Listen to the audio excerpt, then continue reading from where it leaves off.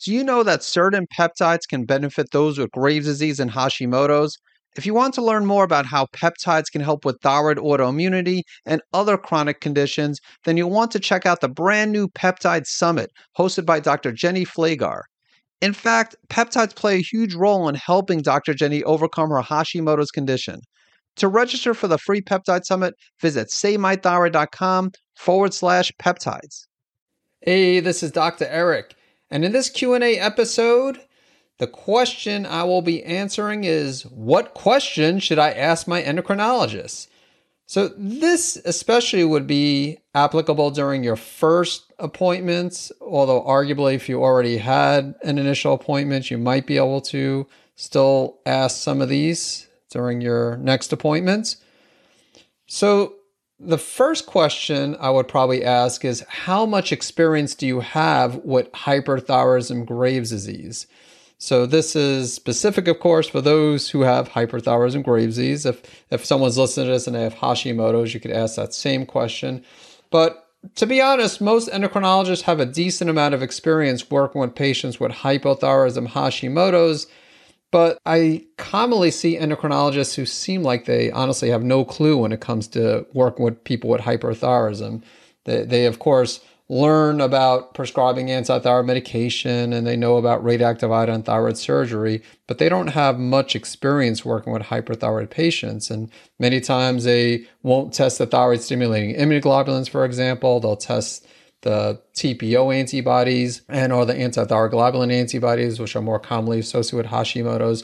So right off the bat, I would ask that question. How much experience do you have with working with people with hyperthyroidism Graves' disease? And they might not give you an honest answer because they might be embarrassed if they've only seen a few patients with hyperthyroidism. But on the other hand, some might be upfront with you and say, well, I see mostly people with hypothyroidism as well as patients with diabetes, type 2 diabetes, for example, but I don't see too many people with hyperthyroidism. And if that's the case, you might choose to go somewhere else. It really depends. If the personality of the endocrinologist is really good, even if they don't have a lot of experience, if they seem like they're a little bit more open-minded, that's a good thing, even if they don't have a lot of experience. But if they don't seem like they're open-minded, and on top of this, they don't have a lot of experience with hyperthyroidism, then you might want to see if you could find a different endocrinologist who does have more experience working with hyperthyroid patients. Another question to consider asking is approximately what percentage of your patients with hyperthyroidism end up receiving radioactive iodine or thyroid surgery? Again, they may or may not tell you this, but if 80% of their patients end up receiving radioactive iodine or thyroid surgery, then once again, this might not be the best fit for you. You might want to look to work with another endocrinologist.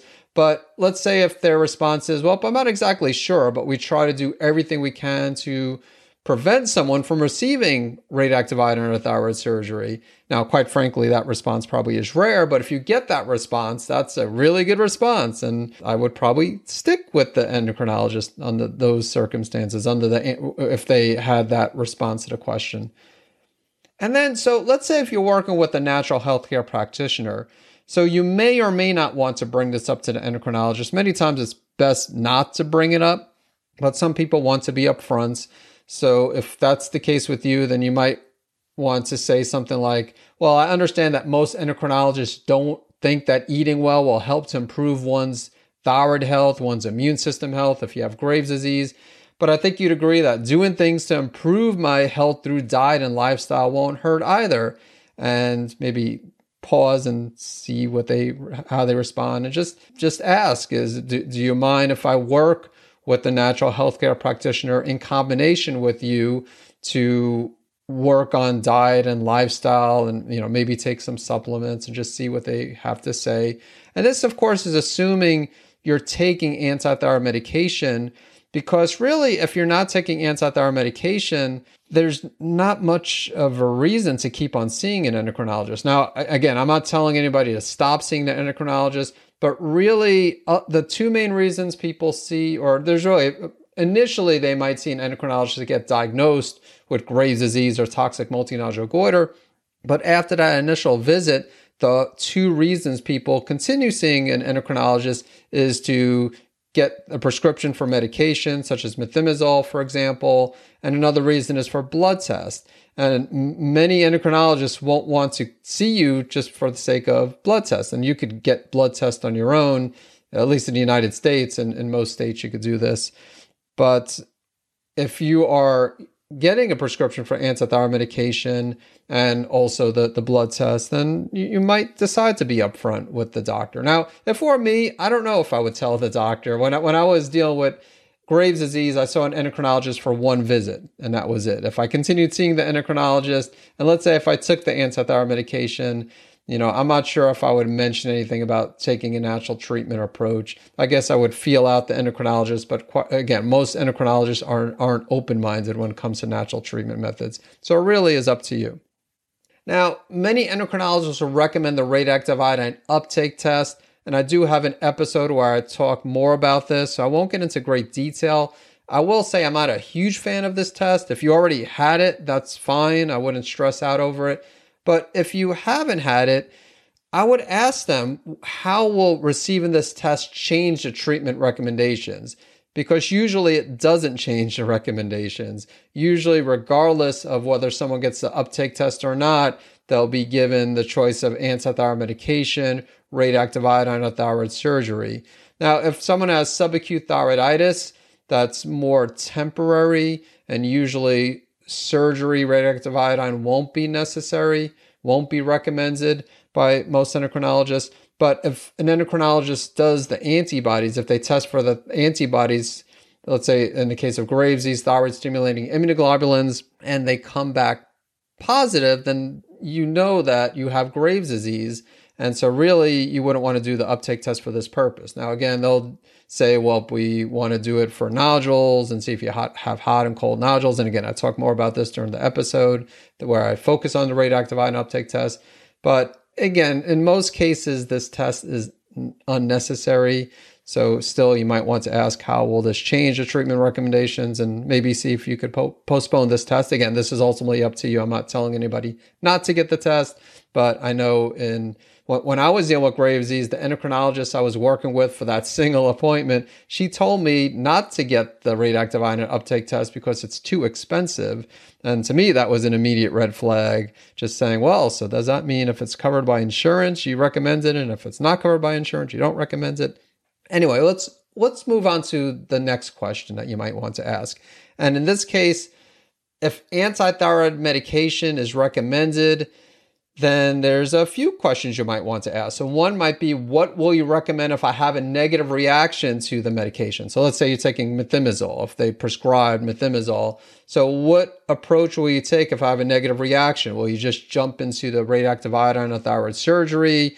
Or will you recommend a different type of antithyroid medication, such as PTU? So that's something that you might want to ask. And then another question is, how long do you typically have patients take medication, antithyroid medication for? The average will be 18 months to 24 months. But it's nice to hear what they say. And they might tell you without asking.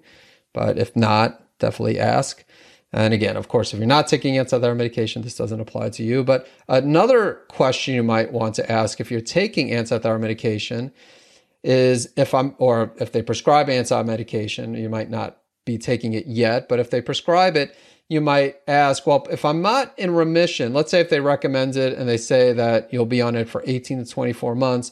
So you might want to ask, if I'm not in remission after 18 to 24 months, would you be open to myself staying on a small dosage of the antithyroid medication? So for example, taking 5 milligrams of methimazole daily or 2.5 milligrams of methimazole daily. Now, the ideal situation is while you're on the antithyroid medication, you're doing things naturally, doing things to address the cause of the problem, to get into remission naturally, to restore your health, so you don't need to be on the antithyroid medication long term. So this is just kind of like a backup plan in case first of all, if someone chooses not to follow a natural treatment protocol, they might just say, oh, I'm just going to take the antithyroid medication and see what happens after 18 months or after 2 years. And so if 2 years goes by, you don't want the endocrinologist to be pressuring you to receive radioactive iodine. And in some other countries, they're more open to the person taking low dose antithyroid medication. You just want to make sure they monitor the liver enzymes. And that might be another question too. If I'm on the antithyroid medication, are you going to run a comprehensive metabolic panel that looks at the liver enzymes, or just a separate liver enzyme panel, a separate hepatic panel, and then also a complete blood count to make sure the white blood cell count isn't depressed? So that's another question you might want to ask. Are they going to do those tests, at least initially, but not a bad idea to do it every now and then, a CBC, which is a complete blood count, or a CMP, which is a comprehensive metabolic panel. So these are some questions to ask if you're taking antithyroid medication. And then another question you might want to ask if you're taking antithyroid medication, if they prescribe antithyroid medication, you're considering taking it, is if they're familiar with cholestyramine for the treatment of hyperthyroidism. Again, I discussed cholestyramine in an earlier episode. It was either episode 2 or 3. I forget which one, but check back. You might as well just listen to both of those episodes. And cholestyramine is an alternative.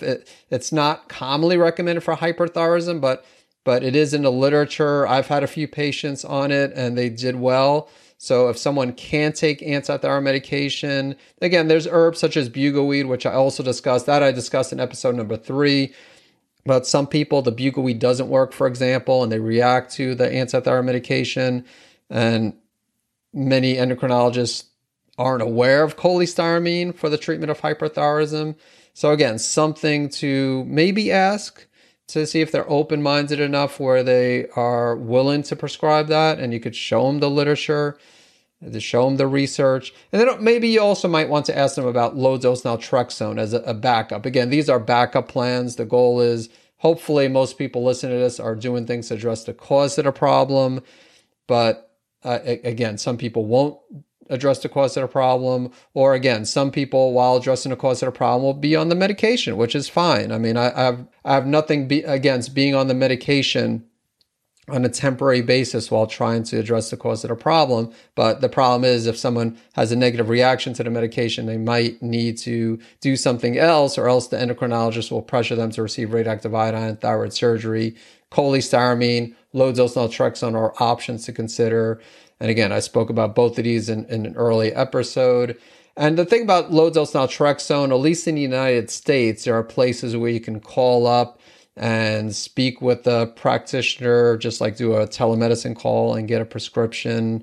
LDNdirect.com is one of them, and LDNdoctor.com is another one. So with LDN, you could get a prescription on your own easier than cholestyramine. So that's all that's coming to mind. And if other questions come to mind, I will put together another Q&A episode where if a few questions come to mind that I didn't think of. But hopefully you found this to be valuable, especially if you haven't had your initial endocrinologist appointment yet. But even if you did have your first appointment, these are questions, some of these questions you still might decide to ask. Thank you for listening to the Save My Thyroid podcast. If you haven't done so already, make sure you hit subscribe to stay up to date on the latest thyroid health-related topics. And if you enjoyed this episode, please consider leaving a review. Thank you so much for tuning in. I want to let you know about a product called Hepatoimmune Supreme, which is a unique supplement that has a rare combination of N-acetylcysteine, also known as NAC, milk thistle, and schisandra to support the liver. And it also has a few mushrooms that can help support the immune system, including cordyceps, which has both immune modulating and adaptogenic properties and is great for those with Graves' disease and Hashimoto's. To learn more about Hepatoimmune Supreme, visit SaveMyThyroid.com/liver support.